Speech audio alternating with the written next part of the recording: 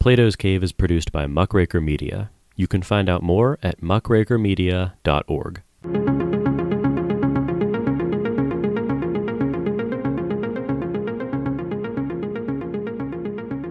Welcome to Plato's Cave. I'm Jordan Myers, and today we're going to take another step towards exiting the cave by speaking with Dr. Patrick Lee Miller. Dr. Patrick is an associate professor and director of undergraduate studies at Duquesne University. His expertise is in ancient Greek and Roman philosophy, Platonism, Freud and psychoanalysis, and Nietzsche. He also has his own podcast called Living Wisdom, which is excellent, and I highly recommend it. For this episode, we broke down 2 episodes of Black Mirror, which is a great show. I've discussed it before. We discussed the entire history of you and Be Right Back. And this was a pretty long conversation, one of the longest for Plato's Cave for sure. And it was a really, really interesting, really fun talk. And so with that introduction, here is my chat with Dr. Patrick Lee Miller. Okay, cool. So I'll have introduced you. I'll do it after this, and then splice it in before. But Patrick, thanks for doing this. First of all, my pleasure. Cool. So we're going to jump right into it. We're going to be talking about 2 episodes of the show Black Mirror, which is a fantastic show. If anyone who's listening hasn't watched it, I think they've done 5 seasons at this point, right? Is it 4 or 5? That's right, 5 seasons with a couple of specials along the way. That's true. It's a great show. It's done. I think the creator is this guy named Charlie Brooker, who I think has a little background in philosophy, if I'm not mistaken. Does he really? I didn't know that. His name's Charlie Brooker with an R. Not to be confused with the senator from New Jersey. That's right. Maybe that's why that name was in my head. Brooker. Excuse me, Charlie. And I think he has a little bit of background in philosophy, which makes a lot of sense because each of the episodes are like a lecture in different philosophical problems. They're really great. Yeah, I would agree with that, except to say that they don't come off as lectures. I mean, they're highly entertaining. Of course. But yes, they each correspond to a distinct set of philosophical ideas. I agree. Mm-hmm. So we're going to go over 2 of those kind of separately and also in conjunction with each other. We're going to do the entire history of you and Be Right Back, which are 2 episodes from season 1 and 2, I believe. Okay. So I'm going to start with the entire history of you because I think it's the chronologically the first one. So I'll go over the plot and kind of as we're going over it, if questions arise, feel free, Patrick, to jump in. And then of course we've got questions to kind of go over afterwards that tie into both episodes. So, okay, we kind of open with this main character named Liam, and we get an introduction to him. He's in this kind of lawyer interview. It's unclear of whether he's working for a firm and they're sort of going over his performance. And he kind of takes a taxi and he arrives late to this house party that's going on. And when he's in the taxi, you get this, introduction of the technology that vitiates the episode, which is called a grain. It's basically this, implanted device kind of in the back of your neck. And it allows you to record and then play back your entire history, the entire history of you, which is, where the episode title comes from. Yes. And he is reviewing the interview on the taxi ride over, and you can see, how this works. You can go back and just see anything that you've seen, basically, you can rewatch. And he arrives to this house party a little bit neurotic, but, we can't really tell if it's due to the interview or due to maybe the effects of the machine itself. And he arrives and meets his wife, whose name is Fee, and this other guy named Jonas. There's these immediate tensions that arise. You can tell something's kind of off. And the dinner party continues. And there's one woman there, Helen, who doesn't have a grain, which is very interesting. Her grain was stolen. She was attacked, and there's like a scar, and then she acclimated and began to like not having it. And there's kind of tensions around that, people not understanding how that could be the case. And so there's an interesting analog to a cell phone there that's pretty transparent. People these days going back to a flip phone. I see. which I just thought was very interesting because there's been a push back in that direction. Yes. And I feel a lot of that pull myself, to be honest. Yes. So the dinner party ends, and Fee and Liam go home. But there's kind of this weird exchange with this Jonas character, and Liam has been asking about him all night, like, who is this guy? How do you know him? And they almost kind of hung out after the dinner, but Liam shut it down. And they get home, and Liam immediately begins reviewing the interview and the party, and discussing Jonas, like, kind of grilling his wife Fee about all the details of things. And they get back and review the daughter's night. They have a daughter. They fast forward through her entire night, which is an interesting kind of violation of the child's privacy there. Maybe not when she was young, but as she gets older, very clearly so. Yes. Which relates to other episodes, Archangel especially, where children get this Archangel implant that allows their parents to see the world through their eyes and supervise them.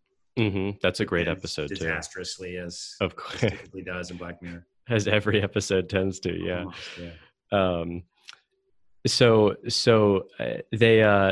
They bring up they get into a fight about Jonas, basically the timeline of their relationship between Fee and Jonas, and the details of it. All of the emotions kind of come up, and they're it's funny because they go into lawyerly mode where, they're bringing up memories from their grains and arguing over the details of the timelines, and they're bringing up evidence, and it's this very kind of lawyerly debate between a husband and wife. And this introduces that you can also erase memories, which is interesting. Yes. More or less permanently. I guess permanently in some cases, depending on your settings. So they make up, and they have sex that night. But what's interesting is that both of them are using the grains, during sex. They're not facing each other, to watch, presumably. I guess it actually it explicitly shows it kind of hotter times in the beginning of their own relationship. Yes, which is very interesting. Yeah. So, and also interesting that they're, if I recall, and you're corroborating this, that they're watching scenes of themselves having sex rather than watching scenes of having sex with somebody else. Oh, that's interesting. I didn't take it to be that, but I guess it's not clear whether they're watching. You're right. I mean, the point of view, I guess, from their own memory would have to be of the other person. But it's weird that the cutting of the camera doesn't actually show you who's watching what. I see. Yeah. I wonder if you can well enough to remember, but it's just surprising to me, now that you mention it, that she's not fantasizing about Jonas. Yeah. Oh, yeah. That is interesting. I mean, it's funny because they're not even, I mean, they're watching memories of the same person they're having, sex with now, which is very strange. Which would also make sense in as much as their relationship has become stale, and they're each remembering. If that's the case, they're each remembering when their memories were better. I slipped just a moment ago when I said it's surprising they're not fantasizing about having sex with somebody else, because they're not fantasizing. They're watching films effectively that purport to be accurate records of their actual experiences. And we can get into this when you finish summarizing the plot, but this is a presupposition of several Black Mirror episodes, but explicitly this one, that what memory is like a video recording. That what we do when we remember is we just take snapshots or moving images of our perceptions, and then we store them in files. Which I don't think memory works that way. Sure, I think it works well dramatically, and I also think it fits with prejudices we have about how our minds work, but I don't think it actually works that way. Mm-hmm. And there's a ton of evidence done by many psychologists that show that it's very clearly not that way. That we, confabulate and make up memories and such. But yeah, there's a lot of, it tables a lot of very interesting discussions about memory. Yes. This one and the next episode.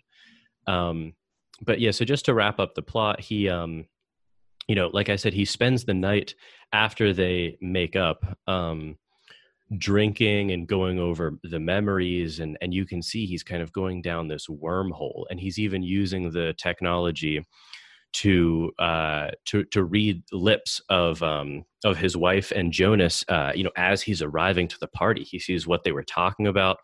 Mm-hmm. And it's this real invasion of sort of everyone's privacy. It's kind of a very uncomfortable set of scenes.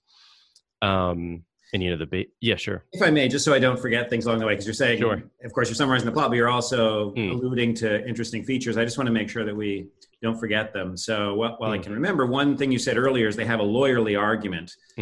He is a lawyer, it seems. That's true. I don't think that she is.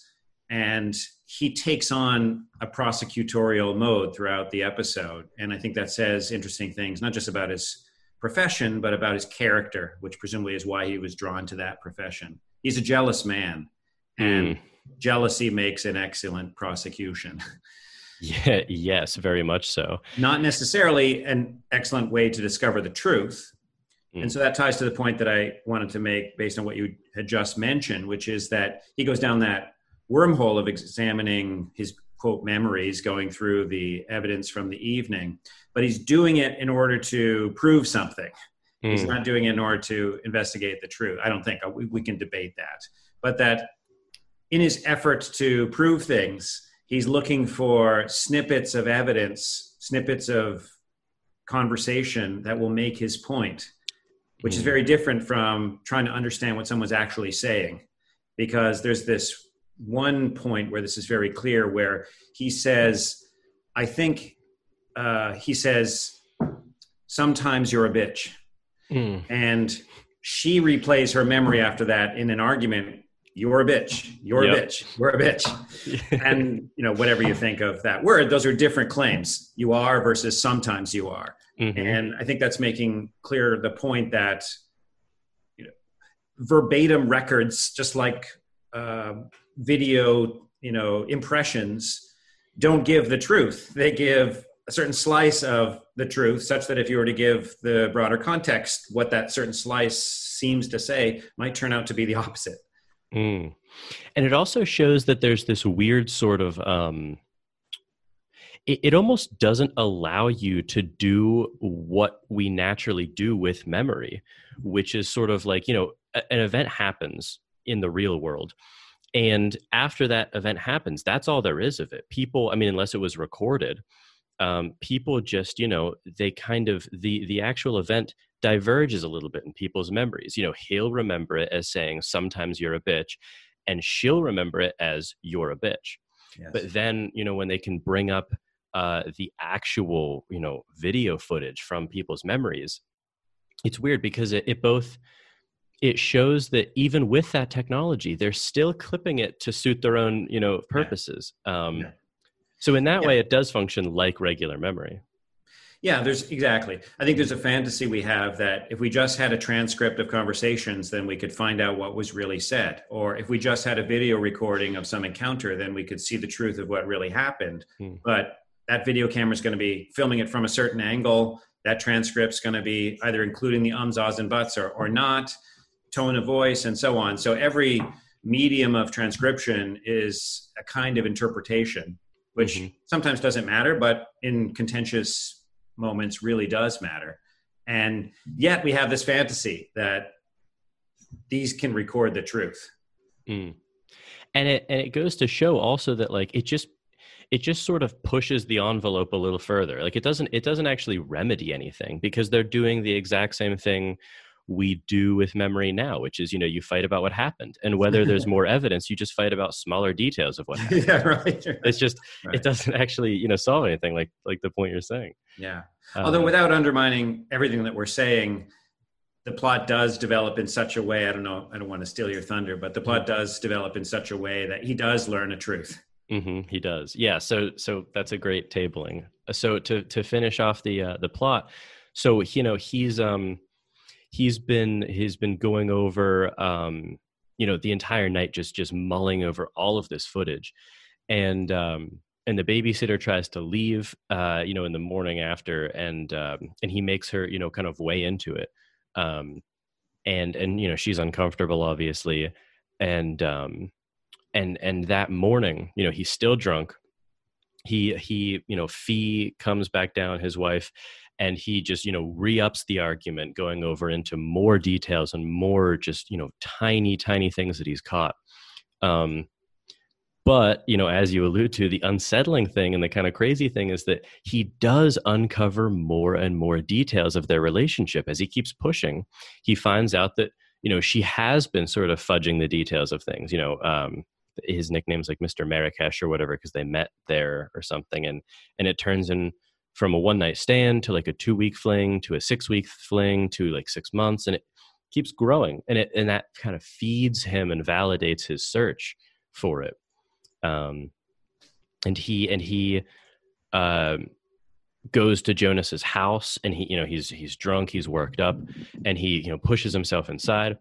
He confronts Jonas about Fee. They get into a huge fight, and he forces Jonas to delete. He breaks a bottle and holds it to his throat and says, I want you to delete every memory you have of Fee, because clearly he's been saving those and using them for his own pleasure.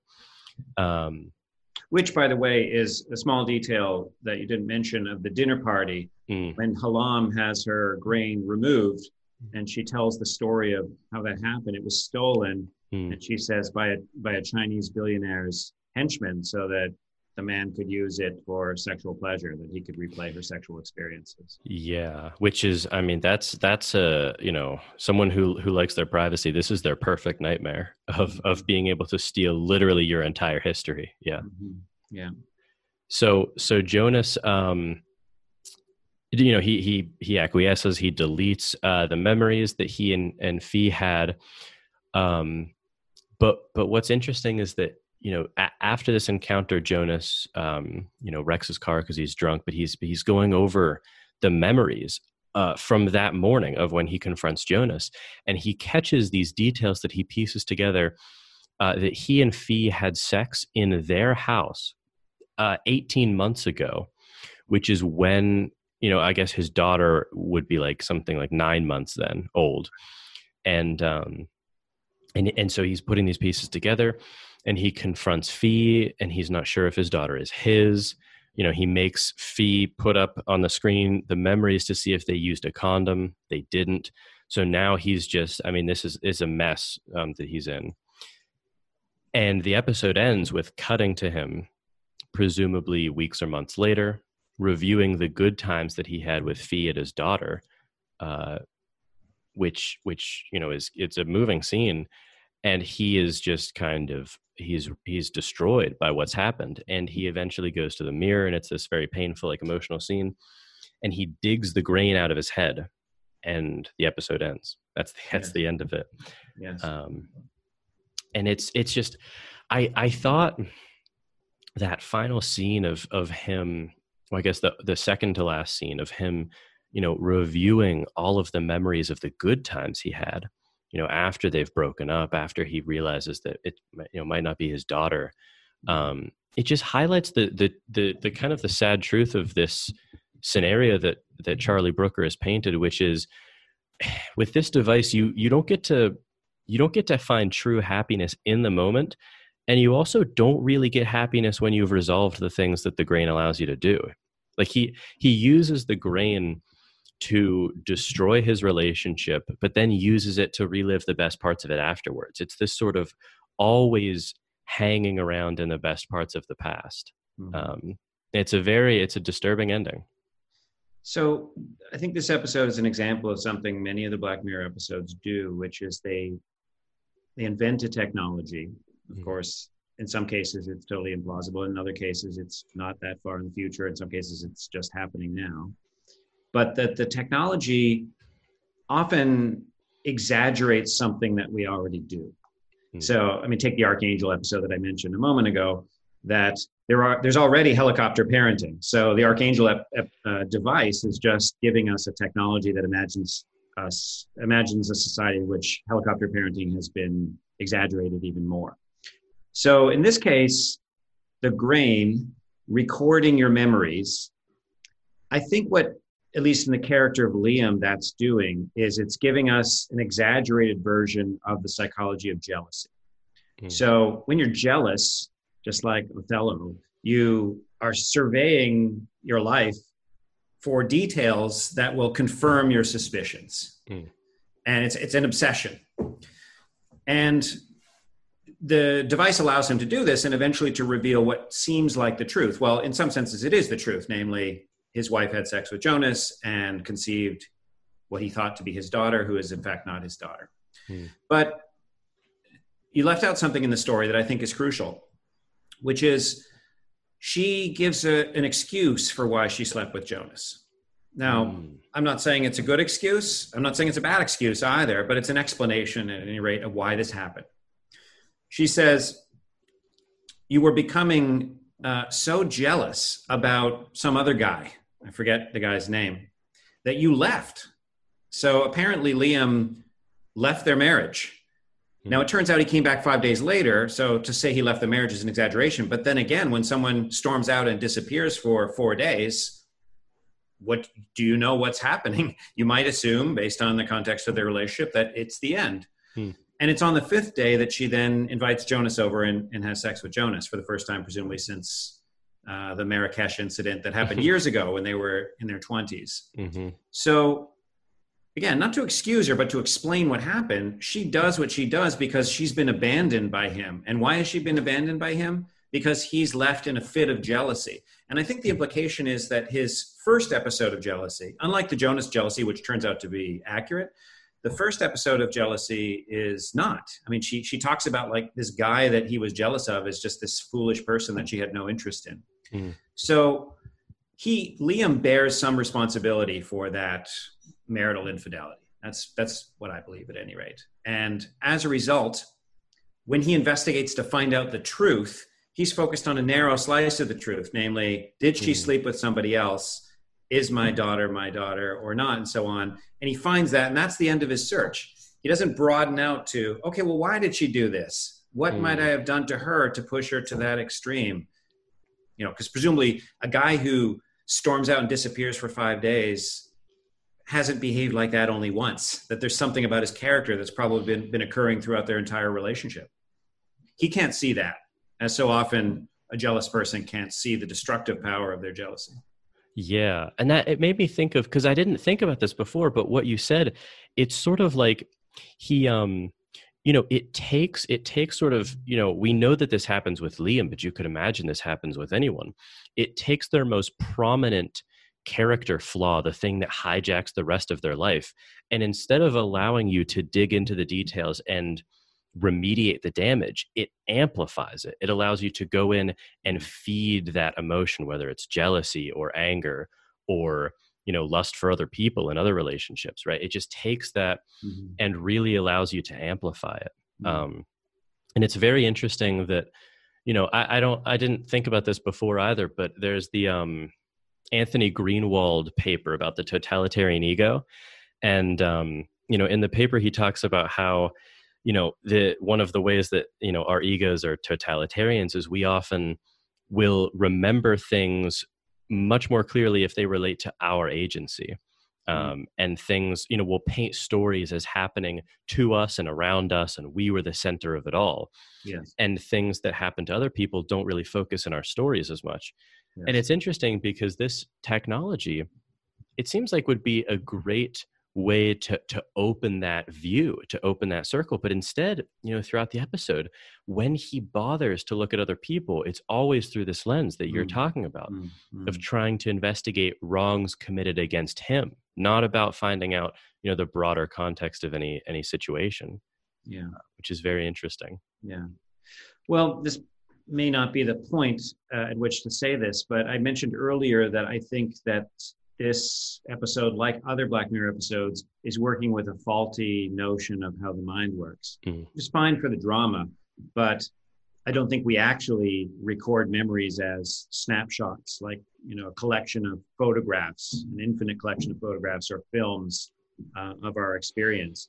That portrays us, I think, in a Lockean way, John Locke, as if we receive impressions, and then the impressions get stored, each of them in a file that we can then, in some cases, pull forward. In other cases, when we forget, we can't pull it forward. And this device is just making it so that we can always pull them forward. But there's a presupposition of that Lockean picture, which is your memories are records of perceptions, and that perceptions are impressions. There's a competing, or obviously several competing theories of perception and memory, which make those relational experiences, so that you can't understand a perception by looking at an individual anymore. You can understand the memory by looking at an individual mind, that it's a relationship between one body and its environment, and especially one body and another body. That's the more phenomenological understanding of perception and memory. And I'm not an expert in that discipline by any stretch, phenomenology, but I respect the fact that it's challenging that Lockean picture of memory and perception, because I already have other reasons to believe that that picture is false.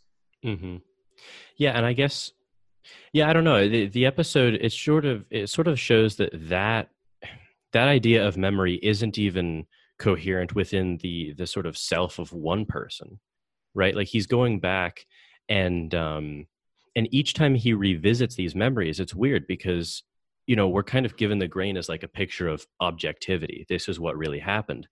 But I guess we forget maybe throughout viewing the episode that when he's reviewing these memories, he's not doing it as this sort of, observer, this anthropologist. He's doing it as someone who is like reliving it again. And he's bringing in, it's this kind of, postmodern maybe critique, where, he's viewing the objective because it is actual footage, but he's doing it from this position of not being able to escape his own subjectivity, right? And he's bringing whatever emotions and goals and aims he's feeling at the time to each viewing. Yes. And it highlights, like you were talking about, it highlights this inability to sort of step out of yourself, even though you're given this jewel of objectivity, maybe. Yeah. Here, if I may, I want to do a little demonstration of what I was trying to say abstractly. I'm going to turn off my camera. Okay. And I don't know, is your podcast a video podcast or an audio podcast? I publish both forms. So if you're listening right now, go to the YouTube version. Okay. So this will work best for the people who are watching, but also for you, because I've been on a screen that you've been looking up at occasionally. And so in the background of my image, as you look at this, or at least as it was, there was a little box that contains my bills and so on. And it had dots on it. Yeah. They're big. Did you notice that? I did. Did. How many dots? There's either 6 or 8. I thought it was an even number. Well, you were very good. I didn't expect you to remember that there was a box, let alone remember roughly how many dots were there. You're right. There were 8 dots. Now, it's enough that you weren't sure. Because if memory is a collection of impressions or perceptions, then when you go in, as I shut off the camera, and call out the memory, which after all is really fresh of looking at me, and you've been doing that already for 20 minutes or so, then one of those slices, one of those photographs will have a picture of the dots, and you can just count. But when we remember, it's not like we're given a picture that we can look at and just count the details. Instead, we're invested in certain things. And that's why I didn't expect you to notice the box at all, because your goal here is to interview me, not to look at my interior decoration. So experience is so suffused with our goals that a lot of the things that don't fit with our goals one way or the other, we just don't notice. And that's something that the phenomenologists stress. That this episode and other episodes of Black Mirror just miss altogether. Now, I think it's really philosophically interesting why that false picture is so attractive to people, and especially it seems to Charlie Brooker. We could talk about that later if you want. Yeah, it was just, I don't know, the experience of doing that when you did it was interesting, because I remembered, like, the reason why I knew it was 6 or 8 is the only reason I thought that is because I just remembered 2 rows. So I didn't know if it was, I just kind of had, like, I kind of just tried to remember, and I just saw 2 rows. Yeah. But what's interesting is that, I don't know, it could have been This is a great example of the objectivity, because I saw it both as 6 or 8. Like either of those answers were right in my mind. Yeah. But sure. I think we get this in dreams when we try and recount dreams to people, and we say, well, it was my mom and also my dad at the same time. It's not like you in the dream you look really clearly and it was a two-headed figure that had your mom's and your dad's. No, it was a human being, but somehow it was both. I think it's a stretch to go to dream cognition, which is so much crazier than even already regular cognition. But I suspect something similar is happening, just on a higher order. Yeah, but it is. I mean, it was in my mind. It was almost 6 and or 8. Like it was both, and it was neither until I knew which one it was. Right. And if memory were a record of perceptions, it is impossible to have a perception of 6 and or 8. There is no image that is 6 and or 8. That's interesting. You're right. You're right about that. And so, wow. Okay. That's very interesting. So it's even more, I mean, so I wonder what role in this world, in the episode that memory takes, because why would you, because it shows that people have become very accustomed. You could just boop, boop, boop, bring it up. Yeah. It's right there. Right. So do people, I mean, you have to wonder, do people use their memory at all? Like, what is it actually like to remember in a world where you have the footage? Because if you asked me and I could access the real, the real memory, we'll call it, almost as quickly as just me thinking about it, well, was it 6 or 8? Do I ever go to, well, what was it, 6 or 8 again? Or do I just pull it up and see? It's just very strange.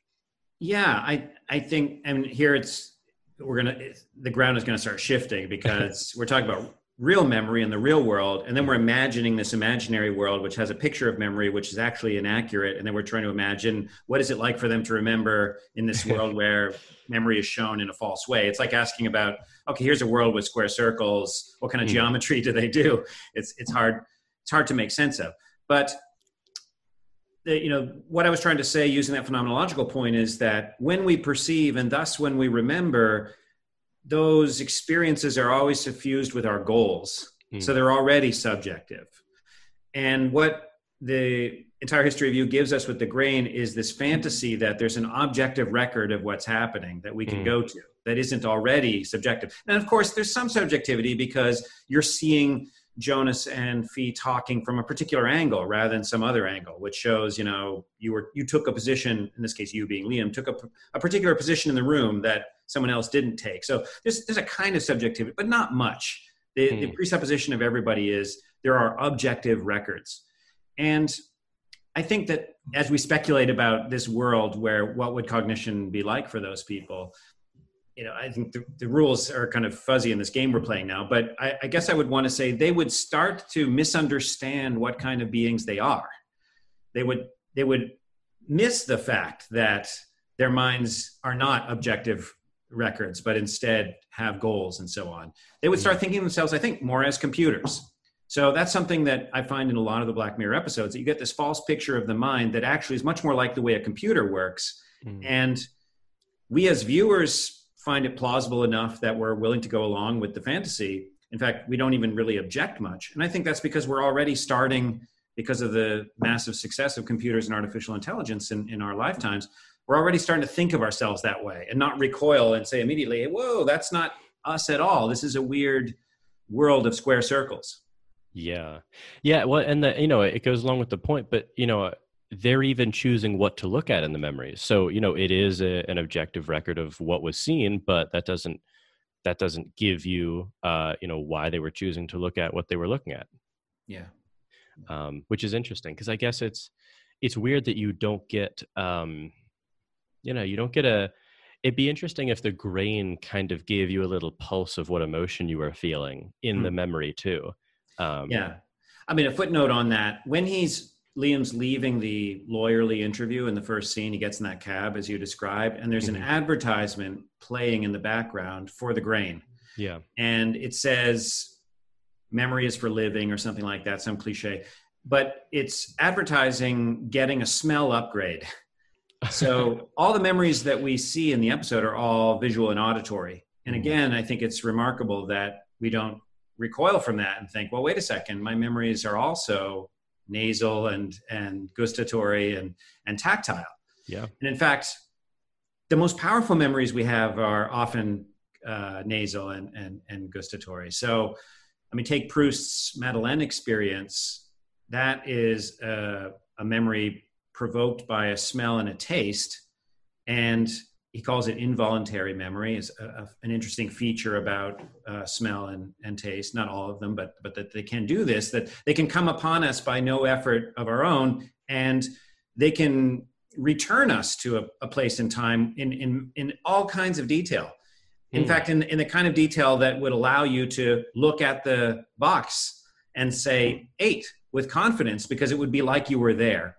That's very different from what he calls voluntary memory, which is more characteristic of the eyes and the ears, where we can will ourselves to remember what we had for breakfast yesterday.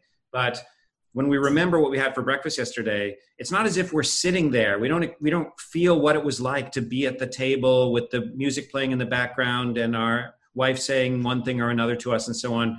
The whole richness of the experience is collapsed into almost a conceptual memory of I ate Wheaties. That's interesting. Now I'm just trying to remember what I had for breakfast yesterday.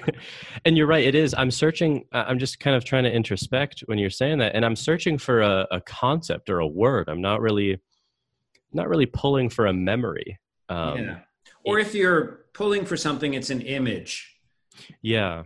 I sat at the table. Okay. It was in a bowl. All right. Oh yeah. It was granola. Yeah. But again, Proust describes it as a spotlight.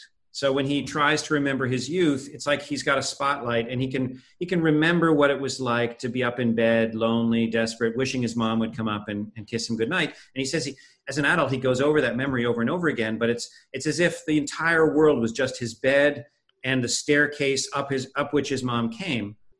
And, complicated fact about Proust and memory that spawns this entire 3,000-page novel, but he's trying to remember his youth, and that's all he gets is this spotlight memory. And then totally by accident, he eats this cookie dipped in tea, and bang, the entire feel with all of its sensual details comes to him by accident or involuntarily. And in that way, then he can start writing, because now it's as if he's just describing what's around him. Yeah, that's so fascinating. And so anyway, I guess I started talking about that because, again, there's a falsehood in the portrayal of memory in this episode. It's that it's almost entirely visual and auditory. And okay, for an extra $29.99 a month, we'll tack on some smell and some taste memories, as if those are extra, like they're not fundamental to memory itself. You're right. Which it is odd to yeah, you're right. I never was taken aback by that part of the episode, that it was only visual and audible. Yeah, that's so strange that when we remember things, we do remember the other aspects of it, and this memory is, it's very strangely incomplete, but in a weird way, I guess, because like if I had to choose a sense to lose, I think my sight, I know my sight would be the absolute last one to go. I would lose everything before that. And but then, the grain is almost sort of like making a claim that blind people wouldn't have memories in the same way that those with sight would. And that seems false too. Right. But we don't exactly catch that. Well, there's a whole science of that, which I'm not familiar with. I've just heard friends talk about it, of, how blind people, and I forget, was it blind people from birth or people who've been made blind, but they can do a kind of seeing. Again, I just heard this secondhand, but the scientists are studying this, the ways in which the brain can reproduce vision even when there's no visual record. Yeah. Is that, from what I heard, it's almost analogous to some sort of echolocation that maps on. Yeah. It's this almost, the brain makes a rendering sort of the data brought back from that, which is so interesting. Yeah. Yeah. Actually, you're reminding me more accurately of this conversation I had just recently with my friend about this.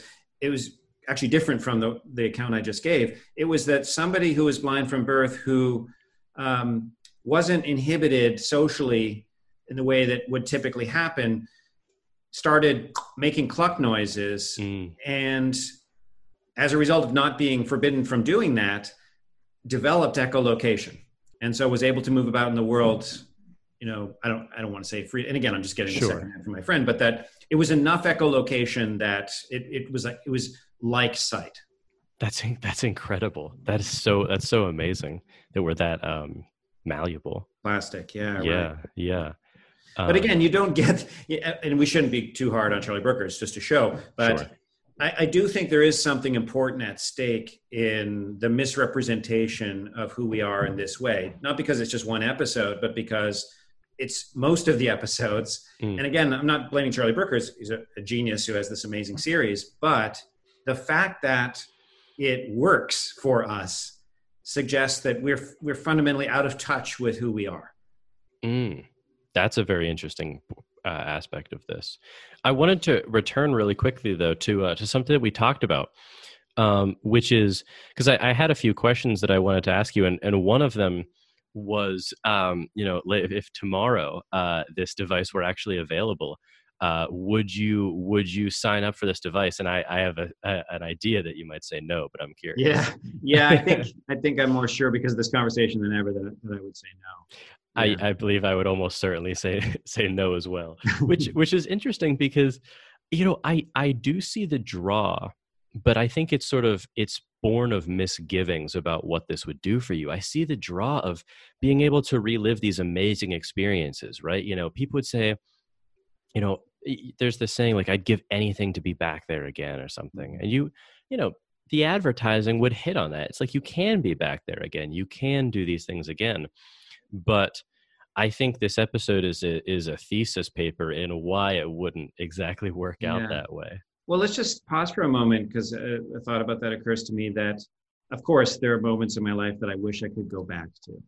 But that's a fantasy because, so my mother died when I was a teenager. I'd love to go back to when I was 10 years old and be with my mother. But then again, if I were to go back, I would go back as me now. Yep. Or even if I were somehow implausibly, whatever this means, go back as the 10-year-old, I would be going back and experiencing it self-consciously instead of being immersed in it the way I was when I was 10. And so that if that's the case, then it's logically impossible to go back. You can never experience the same thing the first time. Mm-hmm. Yeah, you can't wade through the river Styx twice in that sense. Yeah. Well, you're right. I mean, there is this weird aspect of there is only the kind of the present moment. Even if you're viewing a memory, you're still viewing it now as you. And I guess Right.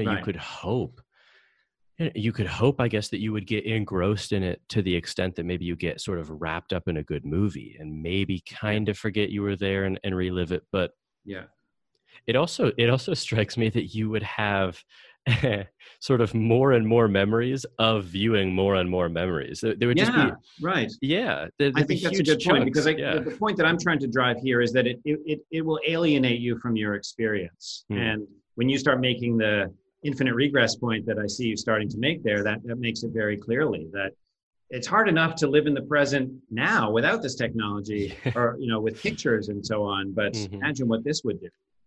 It would be a struggle to attain enough life that you could look back on it.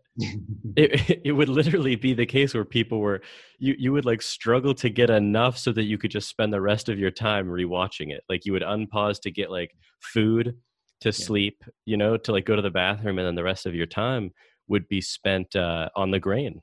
Yeah. I think there are deep cultural pressures pushing us in those directions. So this might be tangential, but just in my work as a professor, there's the first order level of the work, which is teaching and writing. But then there's a second order of the work, which is explaining to my administrators what kind of teaching I've done and what kind of writing I've done. And it's not yet to the point, but I can see it going in the direction where I spend as much or more time accounting for what I've done than what I do. And I think I've heard from people in other disciplines that in careers that it's similar, that the paperwork is actually becoming more work than the work that the paperwork is about. And I think this idea of, well, we don't have the experiences because we're taking pictures of the experiences while we're supposed to be having the experiences, which this grain is just exaggerated. It's that constantly removed from the thing that seems to be happening all over the place more and more for whatever reason. Yeah, you're totally right. I mean, both points I think are dead on. I mean, you know, there's this weird. I've heard. I listened to a podcast recently about that very topic, which is, you know, all we're trying to do is prove how much we've done when we're not trying to prove how much we've done. Yeah. And it's this weird. I mean, it has to do with, you know, in that world, it has to do with, I guess, the, you know, competitive nature and the sacrifice of other things, and you know, just it's just all of the incentive structure there. But yeah, it's weird in personal life. Like I'm just thinking of sort of, you know, like trips I've taken with friends or stuff like that. And I don't tend to be a big picture taker. Mm-hmm. It's just, I don't know why it doesn't occur to me in the moment to do it. It's not something I do. But one of my friends she's really into photography, and she takes pictures all the time. Yeah. And it's just, I love, it's so strange because it's the perfect balance, because I love not taking the pictures, right. Yeah. And I love looking at the pictures of it afterwards. You know, it's this weird sort of thing. But I can see it's weird. I mean, that's the first step on this slope that Charlie Brooker is giving us, where I would, you know, because imagine if it was videos instead of pictures. I would spend a little bit more time on the videos. And then if it was all a video of the whole thing, I would spend it would be like a week. I'd take a week trip, and then the next week would be spent looking at it, or, you know, weeks later. Yeah. And then you could get it from other people's perspectives, and you could dig, you know, there's this lip reading technology. It just exponentiates. I guess I didn't look at it this way, but it's kind of maybe it's a little bit of a warning as to where we are now. Hey, you know, you're on the first step. You're on the first couple steps. Yeah. We've got to slow this down before it overtakes things. Yeah. I mean, I think I have two things to say about that. One is, I think social media really is accelerating this. So the way in which, you know, you live your first order life, and then you portray your first order life on social media, but the way in which, especially because the algorithms and the way that those companies have hacked our brains to make us spend more and more time on those, the way in which the second order life is starting to, in some cases, eclipse the first order life. Yeah. You know, and with the obvious problems that then you're not living, you're living an illusion of living. The other is that your friend who takes photos, you're right, you've got the best of both worlds. You can be in the experience, and then you can remember it easily with the photographs afterwards. But it sounds to me like she's got the right attitude to, say, photographing a trip, where her goal is not to record everything that happened. You know, we get that from, you know, we all have the friend who goes on a weekend trip to New York or whatever, and then they post 100 boring pictures on Facebook, you know, as if they could give a complete record of it. You know, she sounds like the kind of friend who would take, who's just looking for a beautiful photograph, one thing that might capture, if that's the goal, the experience. But its true value is that it's a beautiful photograph. So Nietzsche, in this essay that I teach when I talk about the entire history of you, it's called The Use and Abuse of History. And really it's about memory, but because by history he means the writing of history, the recording, not the actual events of history. So it could be called the use and abuse of memory as well. And he thinks there are pitfalls of memory, and there are things that we can do to live well with memory. And, you know, there may be too many details for us to get into here, but one of the pitfalls is using memory to acquire an encyclopedic record, an analytic record of everything that happened to you. He thinks that then you're not living, then you're just becoming like your life is a museum full of mummies from the past. Instead, in every instance of the errors of memory, he thinks, you know, shift those, and then the purpose of memory is to create something beautiful in the future. That's why, you know, in Nietzschean terms, I would endorse your friend's strategy, which is she's making records of the past by taking pictures, but not, it sounds like, in order to have an obsessive account of everything that happened on your trip, but instead, here's something beautiful that came out of this trip.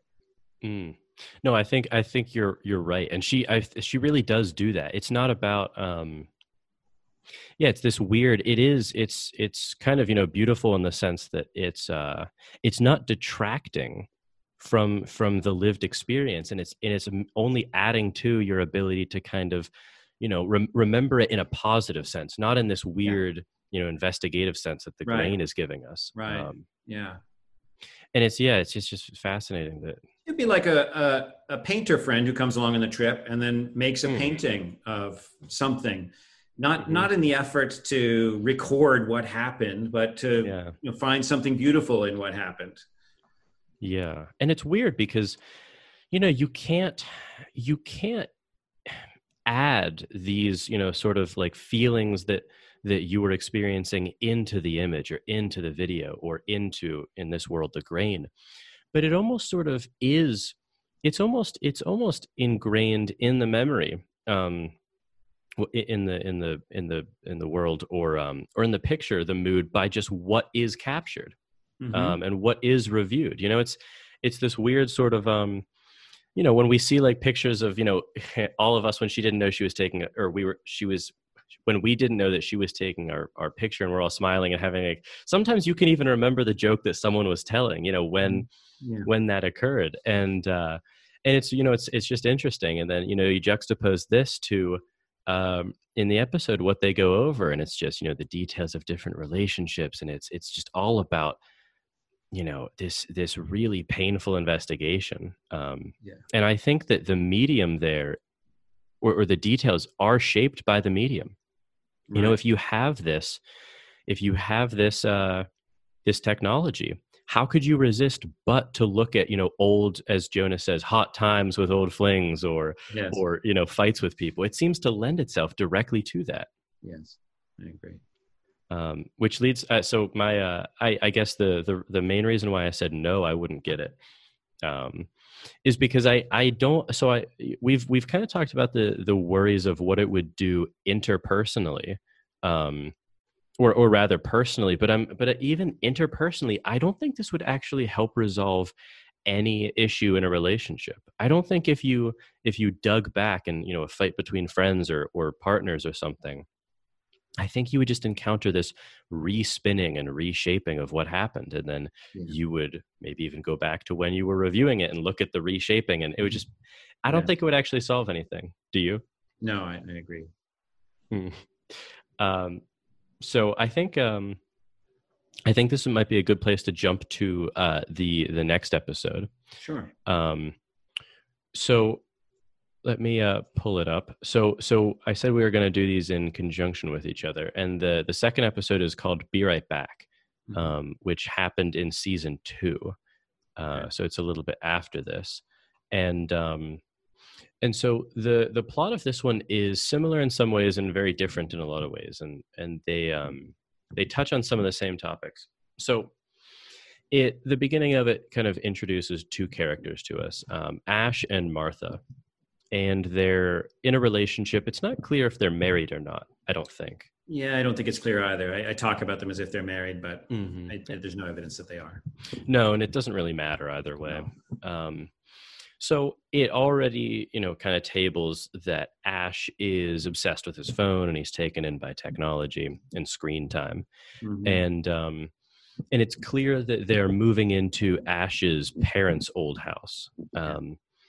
And, Ash is, he's kind of talking about, he has this picture in his hand, and he's talking about how his mom dealt with his brother and his dad dying by hiding away old photos of them. And it's this very interesting dialogue between the 2 of them where, clearly, that it's going to be related to what happens in the episode, but you really can't see how. And it's even stronger than that. It's that the day after the brother died, the mother put the photos away. That's true. That's a great detail. We'll get into this eventually, but I think what the mother stands for is somebody who isn't able to grieve because she just lives in complete denial of the fact of the death. Or rather, no, I'm misspeaking. It's that the person has died. Now we're going to just move on as if they never existed. That's one extreme of grieving that the episode will show us another extreme of. Which, I agreed, because it's almost an inability to grieve properly. Yeah. So I'll correct myself then in light of that the show's about grieving, and it's about varieties of bad grieving. And we're given a particular variety of bad grieving in the story of the show, but I think we're given a shadow of a completely opposite variety of bad grieving. Somebody who just pretends like the person never existed. So after they they discuss, how his mother grieved or didn't grieve, there's this, it kind of cuts to this sort of funny and awkward sex scene where he can't hold up his part of the deal. And he can't allow her to finish. And there's this, kind of funny but loving scene where she's like, no, it's okay. Let's just, go to sleep. Yes.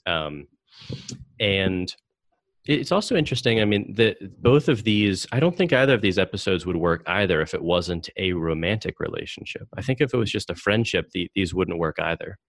Yeah. Which is interesting. I mean, that's a point at which to say that, Black Mirror episodes, most of them at any rate, are philosophically dense in the sense that we could talk, as we just did, about mostly one aspect, namely memory and how does memory function and so on. But we could also talk about love and fidelity. Mm-hmm. And, we hinted at those sorts of things, but that mm-hmm. a good Black Mirror episode will typically condense several of those philosophical topics at the same time. It's not like, some philosophical movies like whatever, The Matrix, they're one trick ponies. There's the one issue, and then you and they may dramatize it better or worse, but you talk about that. Black Mirror episodes are like life in the sense that it's all going on at once. Mm-hmm. Yeah, Black Mirror episodes are great because they're these very, surreal, very disturbing aspects of what life really is. They don't have to change it that much. All they have to do is turn up the dials on a little, part of them. On that note, you asked how many seasons there are. There have been 5 seasons, as you accurately said, and people are eager for another season because it's been over a year now. And I read an interview in which Charlie Brooker was asked, are there going to be more? And he says he hasn't foreclosed the possibility, but he's not interested in doing it right now because he says life has just become in 2020 a Black Mirror episode. Yeah, we're in season 6 right now. Yeah, it's very interesting. Yeah, I mean, I guess there's that one. That it's in a later season, but it seemed it had to have been published after the Trump phenomenon in the U.S. You would think so. No, it was in 2011. Was it? Thinking of the Waldo moment. That's right. Wow. Well, that was a brilliant forecast then. Yeah, I mean, 2013 at the latest. I can't recall, but it was definitely a few years before. Oh wow! I just totally assumed it was after. No, That's me amazing. too. It was prophetic, certainly. Wow. Okay, but anyway, getting back on the rails. So, but yeah, to close that, you're right that we could do episodes of the same, reviewing the same episodes just from different lenses. It speaks to the testament of how great these are. Yeah. And if I may, so take me right back. I know you're in the midst of telling the story, but it's an episode about artificial intelligence. It's also an episode about grief. And, you could name several other topics at once. And one of the reasons I like teaching it and writing about it, like many other Black Mirror episodes, is that you see how these things can be intimately connected. Because in philosophy, so often, you get a course in artificial intelligence, you might get a course on the emotions, but the thought that these would overlap each other is difficult. But that's not what life is like. In life, these things go together. Yeah, you're right. It's a good, a bit of an indictment or a critique of maybe the way we tend to think about different philosophical concepts as, totally remote. Let's do moral responsibility. Right. And we don't talk about how, it's not just that. You can't just look at it. Right. It's a great point. So, okay. So continuing with the plot, so Ash, he leaves in the morning to go return the car. And he doesn't come back. So, she gets more and more worried because he was supposed to return the car by, 2 p.m. And he doesn't, and the sun's starting to set and he's still not back. She's getting more and more concerned. She calls the rental agency. He hasn't returned the car. And you can tell, something bad is going to happen. And eventually the police arrive and inform her that he's dead. And we have to assume it's in a car wreck. And we have to assume that it's because he was checking his social media feed. Exactly. So her, there's a compilation of, there's the funeral, there's the viewing. And at the viewing, her friend Sarah tells her that she can sign her up for this trial and it will let her speak to Ash. And that's all we're really given. And she says, no, I don't want this. And there's this, scene where she keeps, oh, it's fine. It's just a free trial. I'll sign you up. She's bursts out, no, shut up. No. And it, you know, it's interesting when you kind of remember that looking back on the episode, because that's a moment that very clearly crystallizes the pain that she's feeling and the loss. And she doesn't even want to hear about these weird ideas of, you know, bringing him back or anything like that. She just wants to live in her emotions that she's feeling. And so, you know, there's a compilation of her restoring the house that they were moving into and finding out she's pregnant. And she's, you know, distraught by this news because she's going to be a single mother. You know, she just lost the love of her life. And now she has this baby to deal with. And she calls her sister, you know, desperate to talk to someone who she trusts and who she cares about. And she doesn't pick up. And she's, you know, she's frazzled. She doesn't know what to do. And she sees this, you know, ping on her laptop. It shows that Sarah, her friend, signed her up for this service. Right. And the service uses a history of the person in question, in this case, Ash, the history of all of his online usage to create this kind of animated version of him, and animated in the sense that it's just email. It's just this algorithm. And of course, you know, she's super against it. She gets angry. She shuts the laptop. She really can't do it. But then, you know, in a moment of desperation, I guess she starts using it. And this is a really, I love the cinematography here. She immediately gets sucked into it. She pushes her sister out of her life almost immediately. And, you know, she kind of boxes others out, and she dives very deep into this, relationship again with Ash. It's this algorithm. It's just text. And it's just interesting because she interacts more with Ash, you know, Ash in quotes, I guess, now more so than he was alive, which is very interesting. But she gives, you know, so she, you know, Ash tells her, he's like, well, you know, I could be even more like him if you give this technology access to all of his private data. So all of his phone calls, his, you know, videos, old memory, basically family memories or whatever. And this would allow him to be a voice, not only a text. And so, you know, she does this, and so now she can talk to him on the phone. And there's this compilation of her, you know, telling him or it, whatever we want to call this service, all of their old memories. You know, she's going over stories, and there's this, you know, she teaches it their slang, you know, through a jeb is you know, one of these terms. And she really kind of trains it up. Basically, she catches it up to speed on everything that the technology couldn't have known about Ash. And there's this interesting point where, you know, she's in the doctor's office, you know, looking at the heartbeat of the baby. And she wants to share it with Ash, and she drops the phone and she freaks out. You know, she thinks she lost him, and, you know, gets a new phone, you know, realizes that, you know, he's on the cloud, he's not in the phone, and she latches back on. So it's this great portrayal of her latching on to this animated version of him in the same way that she latched on, you know, to the initial constitution of him after the loss. It just shows this redoubling of her attachment to this thing. And you know, because he's not him, he's this algorithm, this technology. He has all these weird abilities, like the ability to look up things and save sounds and replay them and stuff. And he suggests that she upgrades her subscription, and she does. And it's this physical body, you know, some silicone robot that is a replica, with all of this software integrated. So she's freaked out at first, but, you know, she puts it in a bath, gives it electrolytes or whatever, and it looks just like him. It's his height, it's his face, it's his hair, it's his skin, with some odd details, like he doesn't have fingerprints and stuff like that, because there's no record of them. And she's freaked out at first, but then they have this, you know, lovely night together. and things seem perfect. And of course, he's perfect in bed, which is this funny juxtaposition to the old Ash, because this is a robot. Mm-hmm. And her sister learned all of his moves from pornography. That's a great detail too.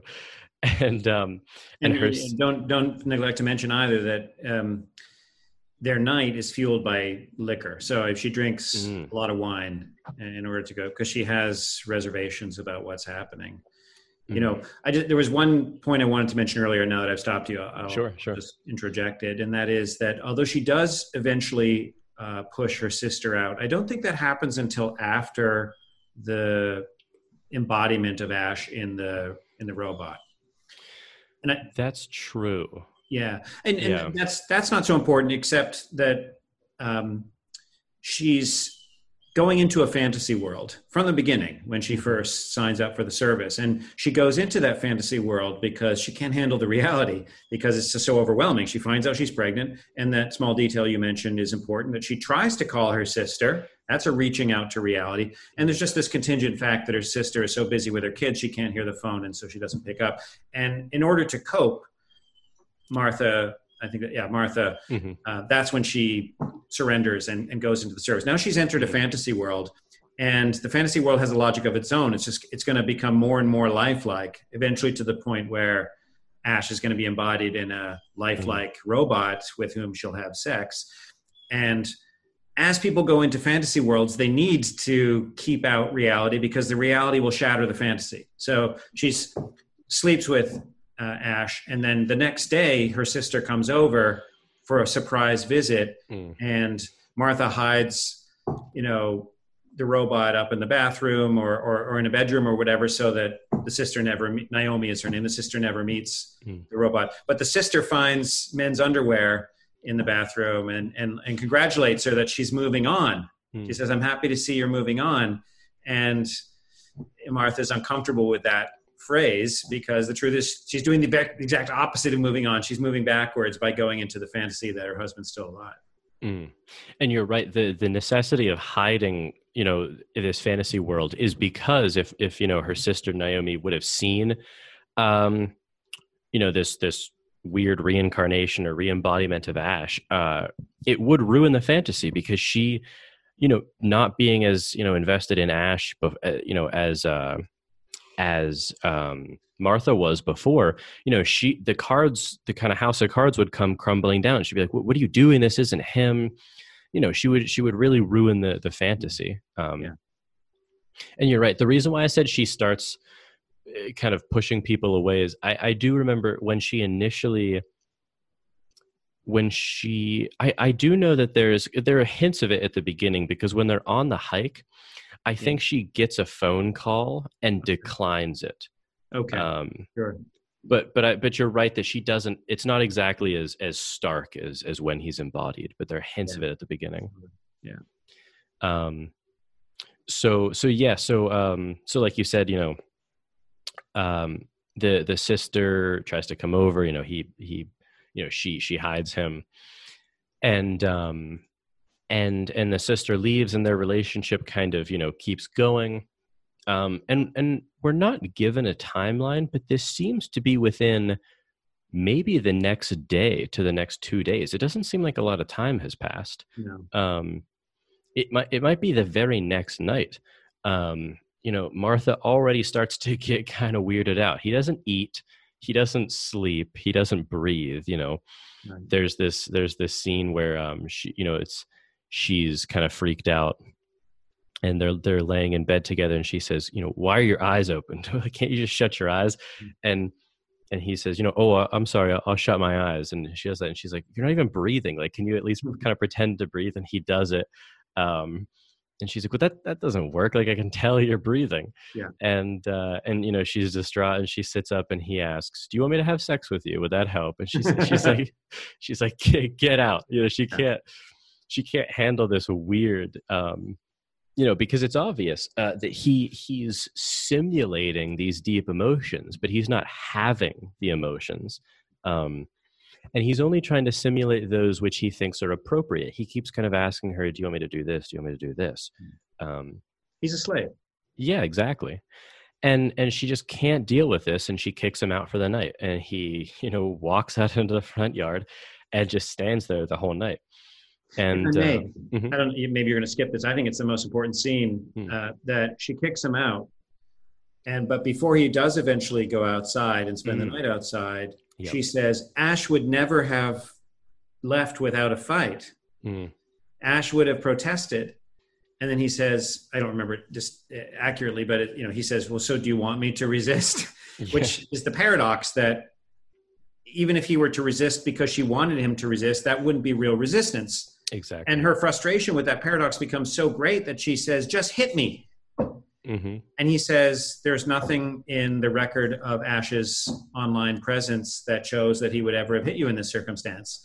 And maybe that's true, but that actual Ash, as a free person, which I take to be the fundamental difference here, as a free person could have, even if it wouldn't be characteristic of him, as a free person, all the options are available to him. It was a possibility. And what she's recognizing is this isn't a free person. This isn't a person at all. This isn't an agent. This is just a slave, a program, a determined algorithm there to just do what it thinks that I want. Yeah, you're right. There's she even hits him, she's punching him in the chest, and you're right. I mean, she says, Ash, I think she says, he says there's no history that Ash would have done something. And she says, well, he might have, I don't know, but he might have.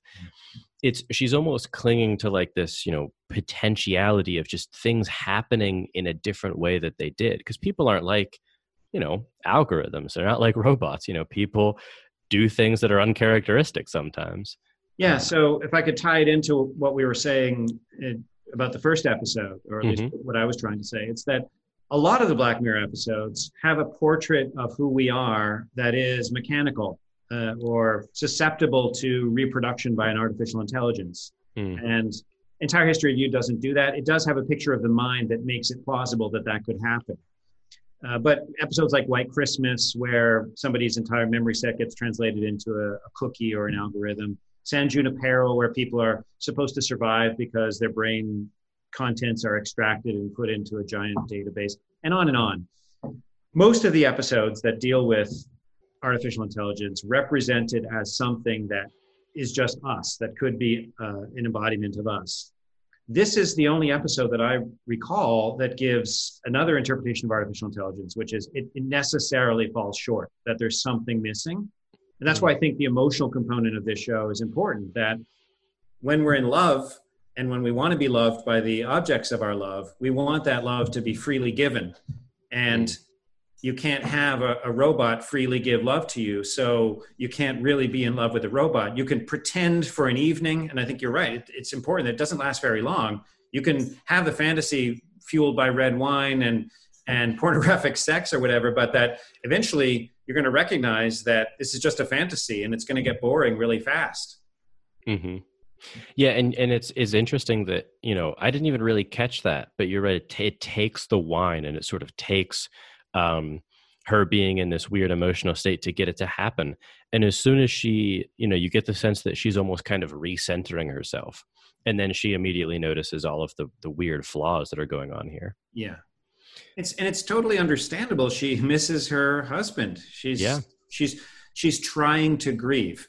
It's just what this is presenting is the opposite of what I mentioned earlier, the error of Ash's mother, who her attempt to grieve was pretend like the person never existed. That's one extreme. This is the attempt to grieve as pretend like the person still exists. Exactly. But they're both pretending. They're not facing reality. Yeah. Yeah. And it's weird because both, especially the way that Martha's grieving, it sort of hijacks our natural tendencies, at viewings or things, people will retell, memories or stories of people and try to kind of, there's that phrase of like, keep their memory alive or sort of, keep them in our thoughts, and stuff like that. And I think that's perfectly natural and a healthy way to grieve is to remember the person. But this episode gives you the ability to sort of snap your fingers and say, well, what if it was more than just a memory? What if that person was still here? Yeah. Or rather, not that person, but Well, a very close simulation of that person that's missing the one thing that you really need for it to be that person, namely their free agency. Well, I think the promise would be that it would be that same person, but as you point out, the reality is that's impossible, and it's a farce to believe anything else. So finishing up the plot. So the next morning, they leave the house and they go up this hike that I think the real Ash and Martha had been on before. And they get to this cliff, and she tells him to jump off the cliff. And he doesn't understand. He asks, like, why do you want me to do this? And she says, the real Ash would have figured it out already, but you're not him. I want you to jump.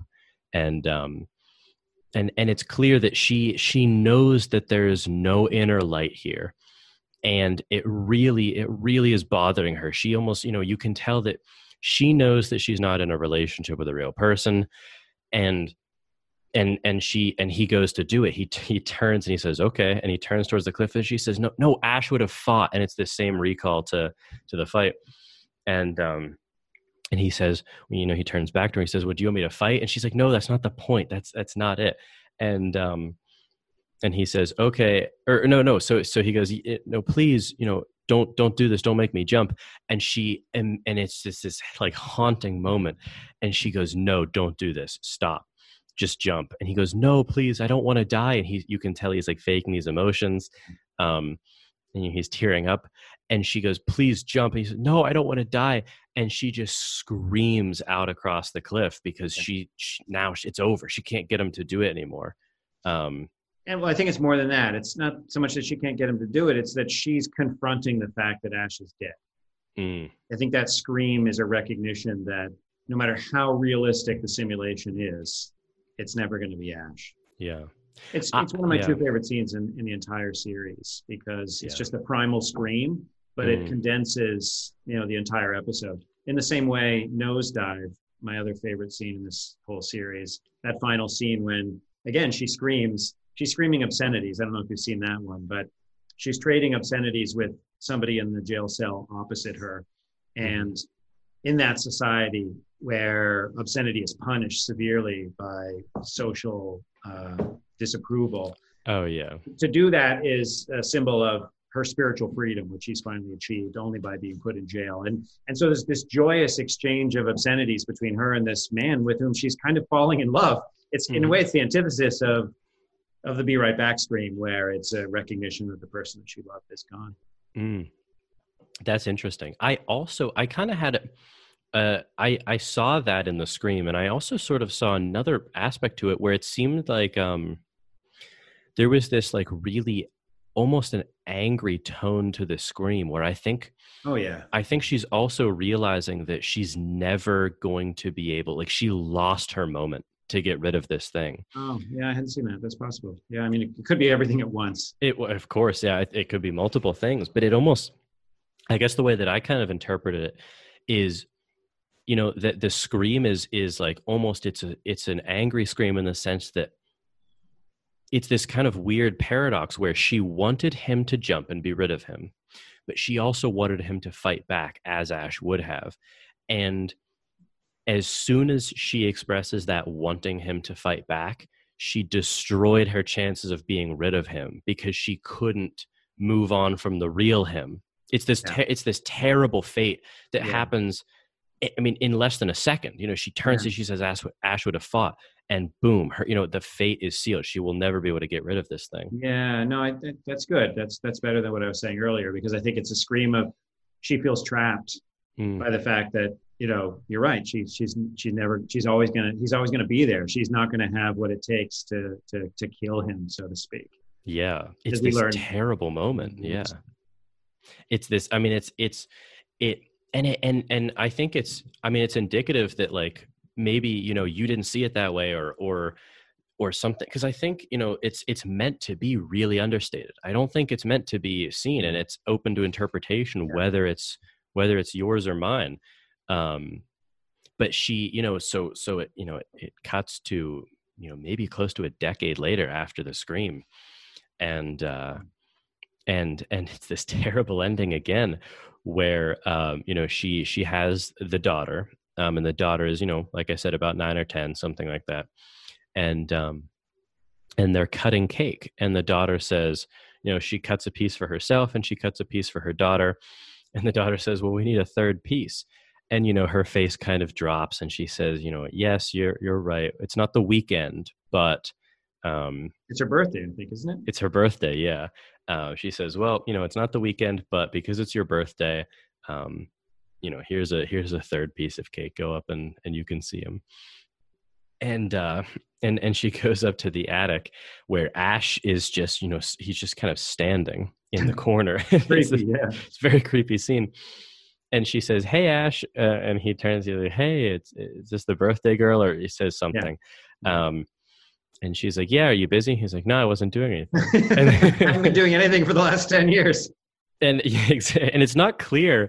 I mean, it's not clear that she even knows sort of like what this person is. I just assumed that she knew that this was like a photograph of her dad, in the same way that Ash would go up to the attic. Her mother had put the photo of his brother up in the attic instead of keeping down in the next to the fireplace. And his mother wanted to pretend like the brother had never existed, but Ash wanted to mourn the brother, so he would go up and look at the photos in the attic. But that's the extent of the mourning in that family. Oh, that's interesting. I didn't see that aspect to it. But yeah, I mean, that's where the episode ends. It's this, it's this really unsatisfying kind of terrible ending to it. Yeah. I mean, I think there's some hope. So and again, in visual media, you can't get inside the head of the characters, even if that's possible in anything. But the house has been redone. It's different colors. She's got a new haircut, a different color, I think, new outfit. And again, these are superficial physical details. But I think what it's meant to show is she's moved on. She's not living the same life. And she's got this daughter with whom she seems to be getting along well. So her life has progressed from the stagnation of those early days of the grieving process, but that the robot is still up there in the attic. Now, I mean, to her credit, he's not down pretending. It's not like she's pretended that he's still alive, and it's not like the girl is being raised to think this is actually her dad, but that there's the remnant that's still there that, as you say, probably because of that cliff experience, she's never able to get rid of. Yeah. I mean, I wonder sort of what the daughter thinks that is. Do you know what I mean? Because it's brought up that it's a new technology. I think Sarah says it's like a prototype or something. Yeah. So I guess we can't assume that this is ubiquitous in the society. So the daughter, I mean, I just wonder what Martha tells her daughter that this is. Like, is she under the assumption that this is a real person up in the attic? Or so, yeah, I don't know. But I think that your doubts and reservations would be like people in the 19th century who look at us with photos and home videos and think, oh, those crazy people, they're acting like the ancestors are still alive. That's true. It's just the next step of photos and videos, holograms, then robots. Yeah, that's a very kind of disturbing point. That you're right. I mean, it's just this weird, I guess we always assume that it's normal what we're doing now and that the past was sort of more barbaric or whatever. But, from they're thinking the exact same things about what we're doing that we'll be thinking about. And then again, I mean, think about like Japanese ancestor worship. And, this is characteristic of many cultures, but I'm at least vaguely familiar with the Japanese customs where you keep statues or masks of your ancestors in a room or near a shrine, and you regularly commune with your ancestors as if they were still alive. Again, not alive bodily, but as if they're still alive spiritually, believing in many instances, presumably, that they actually are. This is like a new modern version of that. You keep your ancestors alive and you go up and visit them. You could have a whole gallery of granddad and, eventually they're all up there. Yeah. And the idea of sort of going to them for advice is very interesting. I could really see that being like a very interesting aspect of this where, people always say, I sort of relied on my dad. You'll hear people say, or, I my grandfather was one of the wisest people I ever met. And it's very tempting if you could sort of capture that and use it, for lack of a better word, in your decisions. Go up, say, hey, I got this one job offer here, but I don't know if it, it's just, you could really, that's an interesting. Yeah. I mean, what difference would it have from, they wrote a journal and you discovered the journal like 30 years after they died, and they talked about a similar situation to that and gave their opinion about what someone would do in that circuit. It doesn't seem to me that different. No, it doesn't. But I did have this fundamental doubt, after viewing it. I had this sort of question of like, how much would this service actually be able to replicate me or recreate me? And I just don't know, because they do say that Ash is the perfect user of this or something, but it almost seems like it's contingent upon that person being giving this wealth of information already too. And very online. Mm-hmm. And it seems like the less you're that type of person, the less this would work. I agree. And I hadn't noticed that it said Ash was the perfect user, because this fits perfectly with a small detail that it took me several viewings to notice. That now I'll just build in what you just said. Despite the fact that he's the perfect user, there's something that it would never capture, and that is that he liked the Bee Gees. That first scene where they're driving, that lovely scene of them singing and talking, he requests a Bee Gees song or sings to a Bee Gees song, and she just says, "What in the world? You don't like the Bee Gees?" And he says, "Have you never heard of headphones?" Which I think communicates privacy. In other words, he has some private tastes and some private thoughts that are never going to end up online, and those might be closer to who he is than anything he ever puts online, such that the online persona will always miss who he really was. Yeah. And with that too, there's another detail. She says, when he first comes down from the bathroom, she says, "You look like him on a good day." He says, "Well, the photos we tend to keep are flattering." So it's this kind of curated version of who he is. Yes. Yeah. And I mean, that you're right. I mean, I take that as being a really damning point, that without this inner life, that no one, no matter how open you are, there's no ability, even if you wanted to, let everyone in on exactly who you are. People can get really close to knowing, if you're married for 50 years, I would imagine your wife has to know you very well. Yeah. But she can't be you. Yeah. And it goes to show, I think, the flaw in the idea of this. And I don't think this is a flaw in sort of the way that Brooker set up the episode. No, I think it's aware of it. Yeah, exactly. I think it's a flaw in the idea that anything like this could ever happen. Or happen fulfillingly. Yeah. That's what it is. Yeah. Because it's just, I asked that question because it goes back to it, has parallels to the other episode where the very person whom this would work best for is the type of person who was already, going down that slippery slope of like putting their persona online. Yeah. And it fails to capture, it's almost paradoxical, because it would fail to capture the essence of who someone truly was. And that's exacerbated the less you use that technology, meaning you're more you, like the less you're putting of yourself online and getting that kind of feedback from people, and, it, kind of shaving down the rough edges that make you who you are. Yes. It would fail to capture that person the most. And that's just very interesting because because that's the type of person you would maybe want to capture the most. Yeah. This gets into the question that I think about all the time, which is with social media, how can it be used to make you more who you are and not less who you are? I think we're all becoming aware, if we weren't already, of the dangers of social media for distorting who we really are, because, audiences like certain things. And of course, it depends which audience you have, which circles you move in, but you're more or less aware of what people want to hear. And you could start highlighting those features of yourself to get the likes. And that will alienate you from yourself, if there is a part of you that's distinct from what the social circle wants, which, who knows, maybe in some cases there isn't, or there is, and you have to, cut that part of yourself off, or at least neglect it. So I think the dangers are very clear, at least they're becoming clear. But there are advantages. I myself, I think, through most of my engagement with social media, have become more myself, sometimes by meeting people that were outside my social circles who helped me explore parts of myself that I wouldn't have otherwise. Twitter, I think, is, for me at any rate, it's been really good in this respect, because it's not like Facebook. It's not sort of self-contained among so-called friends. It's followers, where you really can explode your social circles really quickly if that's what you're seeking to do. So I think that social media has a tremendous potential for helping us become more who we are, but also an immense danger for turning us into conformist machines.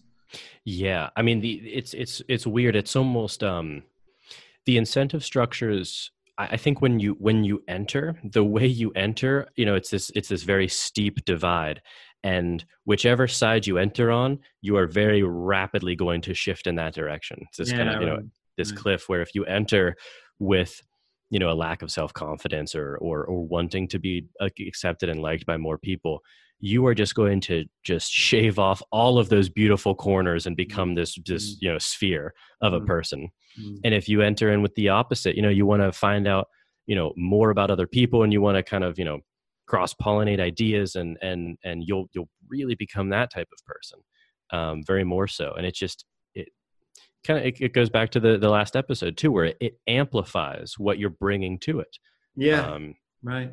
In the same way that the grain, amplifies what you're looking for. This social media and this extension of it, it just really it amplifies whatever you bring to it, which is could be very, very dangerous depending on what you're bringing to it.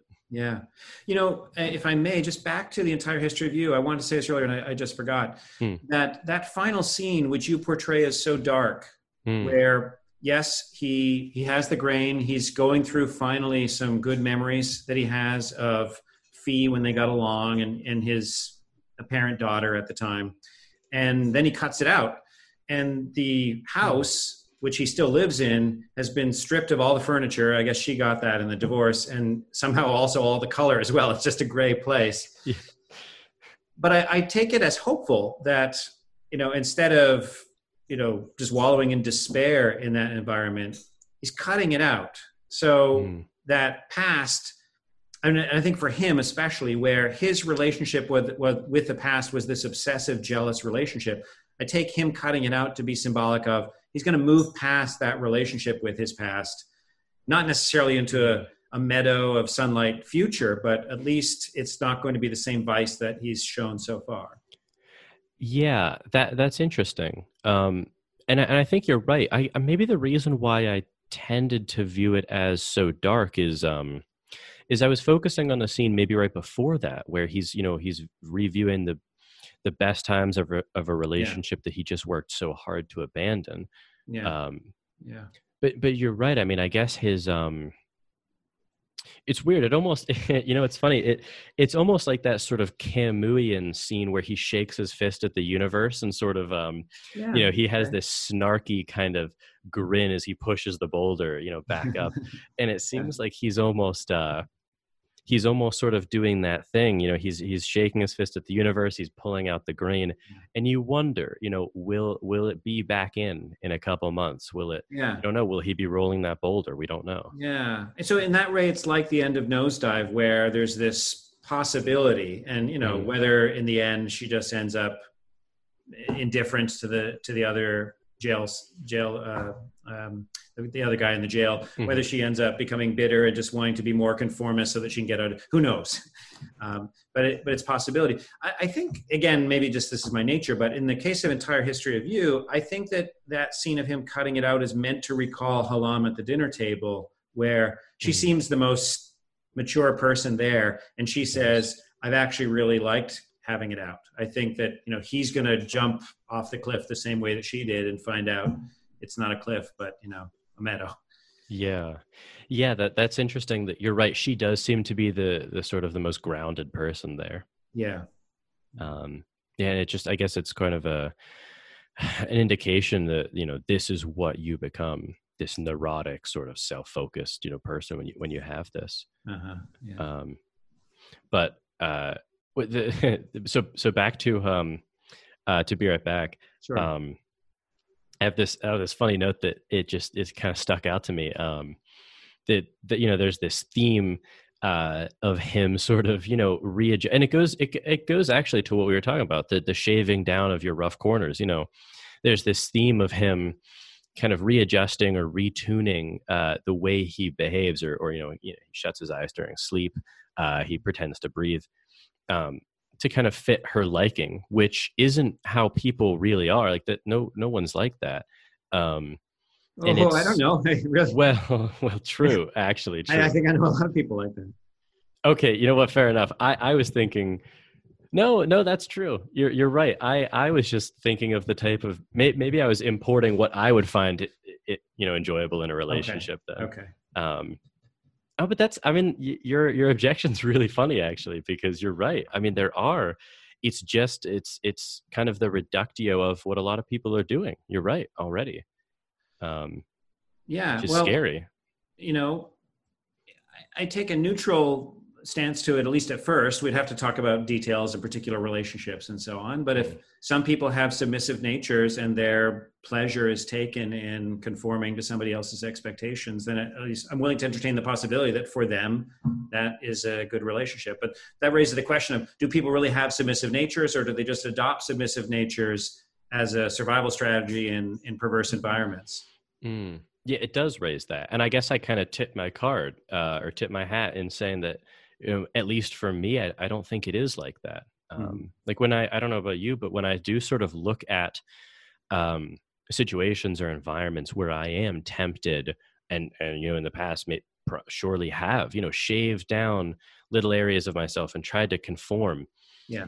That has never, not a single time struck me as an optimal environment. It never a place where you want to remain. It's always a place you kind of want to get through. And sometimes shaving yourself down makes it easier to get through it. Yeah. Of course, we all have to do that to some extent all the time. Sure. Yeah. So there are perverse environments where we just have to do it too much and we can't be anything like who we really are.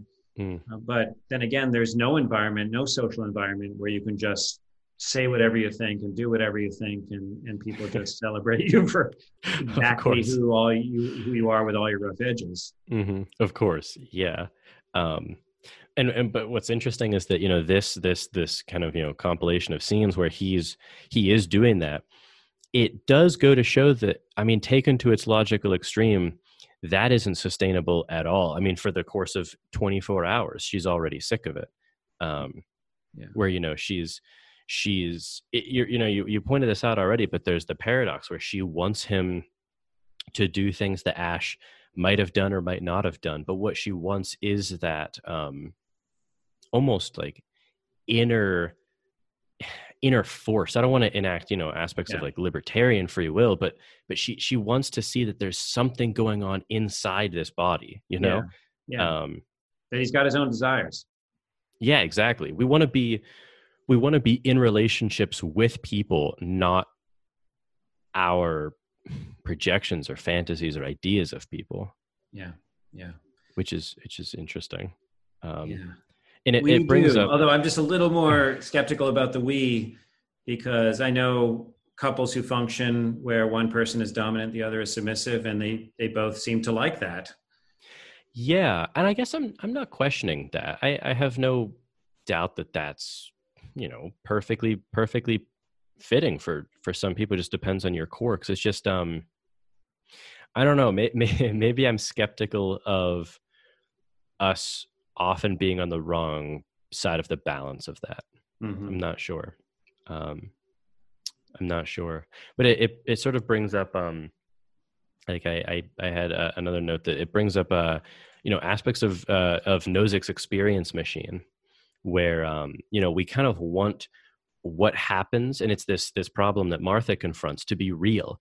So Nozick's thought experiment, for people who may not know it, is he offers you this this choice. If you say, would you get into this experience machine, and it will, you spend the rest of your life in it, but what it'll do is it gives you whatever you want to happen. It lays out your perfect life for you, and you get to define that. So if you want to experience, training to run an ultra marathon and then doing it, it doesn't just drop you into the ultra marathon. It gives you the training and it gives you everything. It gives you exactly what you want your life to be.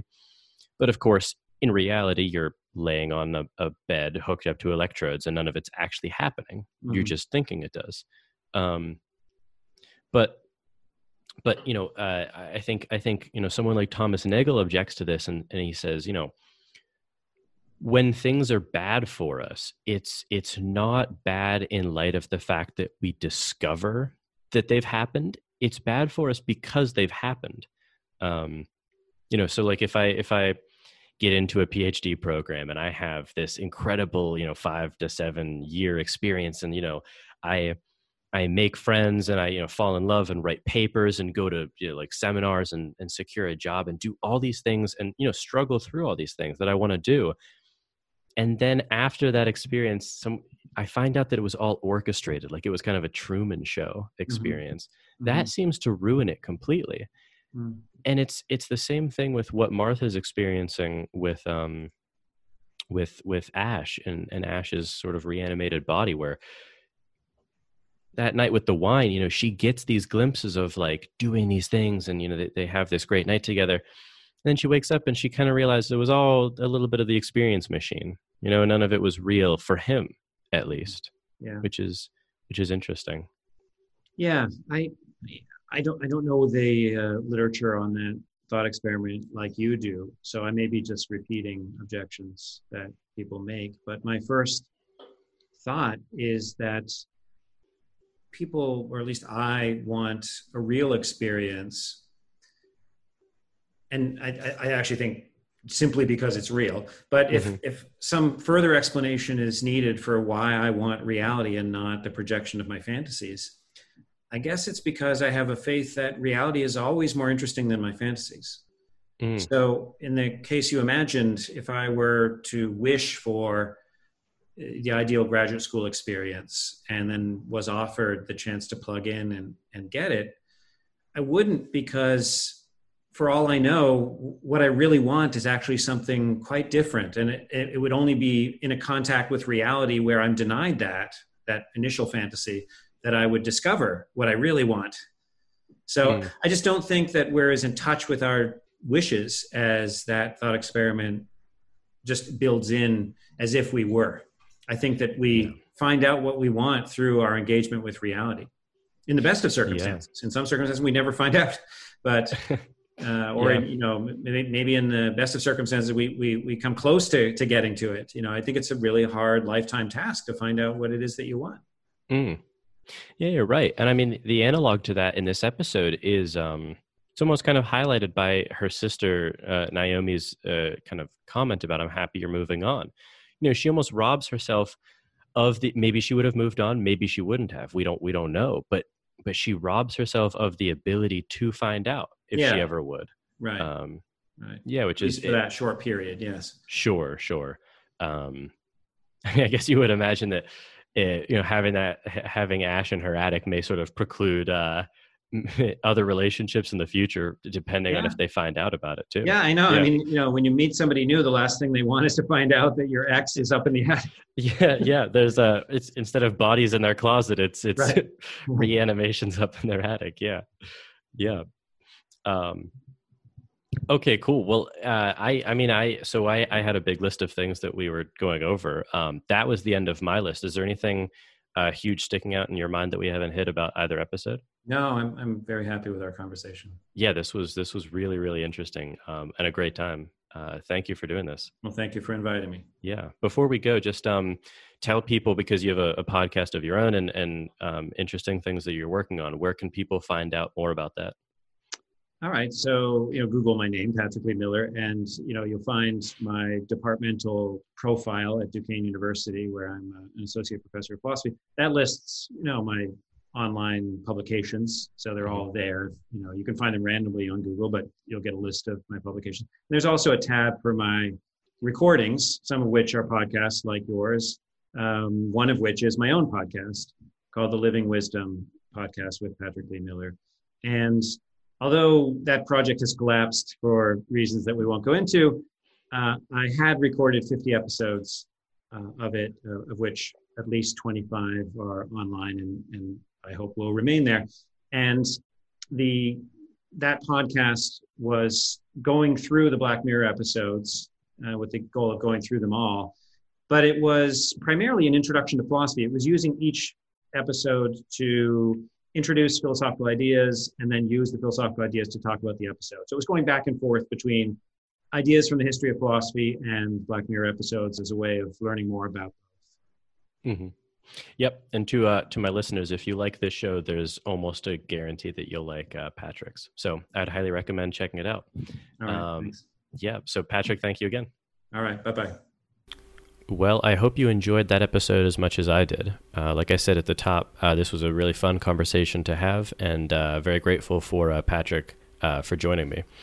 So if you want to check out any of the links that Patrick mentioned about his work or his podcast, I will include those in the description below.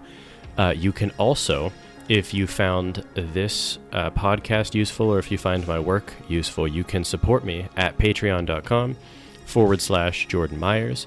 You can also support me in non-monetary ways by sharing this show on Twitter or on social media. You can also rate it on Apple Podcasts. You can like this video on YouTube or subscribe to the YouTube or to the RSS feeds, whichever one you're not using. You can discuss it on your own show and then link back to this one. And you can connect with me to recommend guests or topics to cover. You can contact me at platoscavepodcast@gmail.com, and you can follow me on Twitter at Jordan_C_Myers. And as always, the links to these posts will be in the description below. And of course, thanks for listening, and keep struggling to escape the cave. Plato's Cave is produced by Muckraker Media. You can find out more at muckrakermedia.org.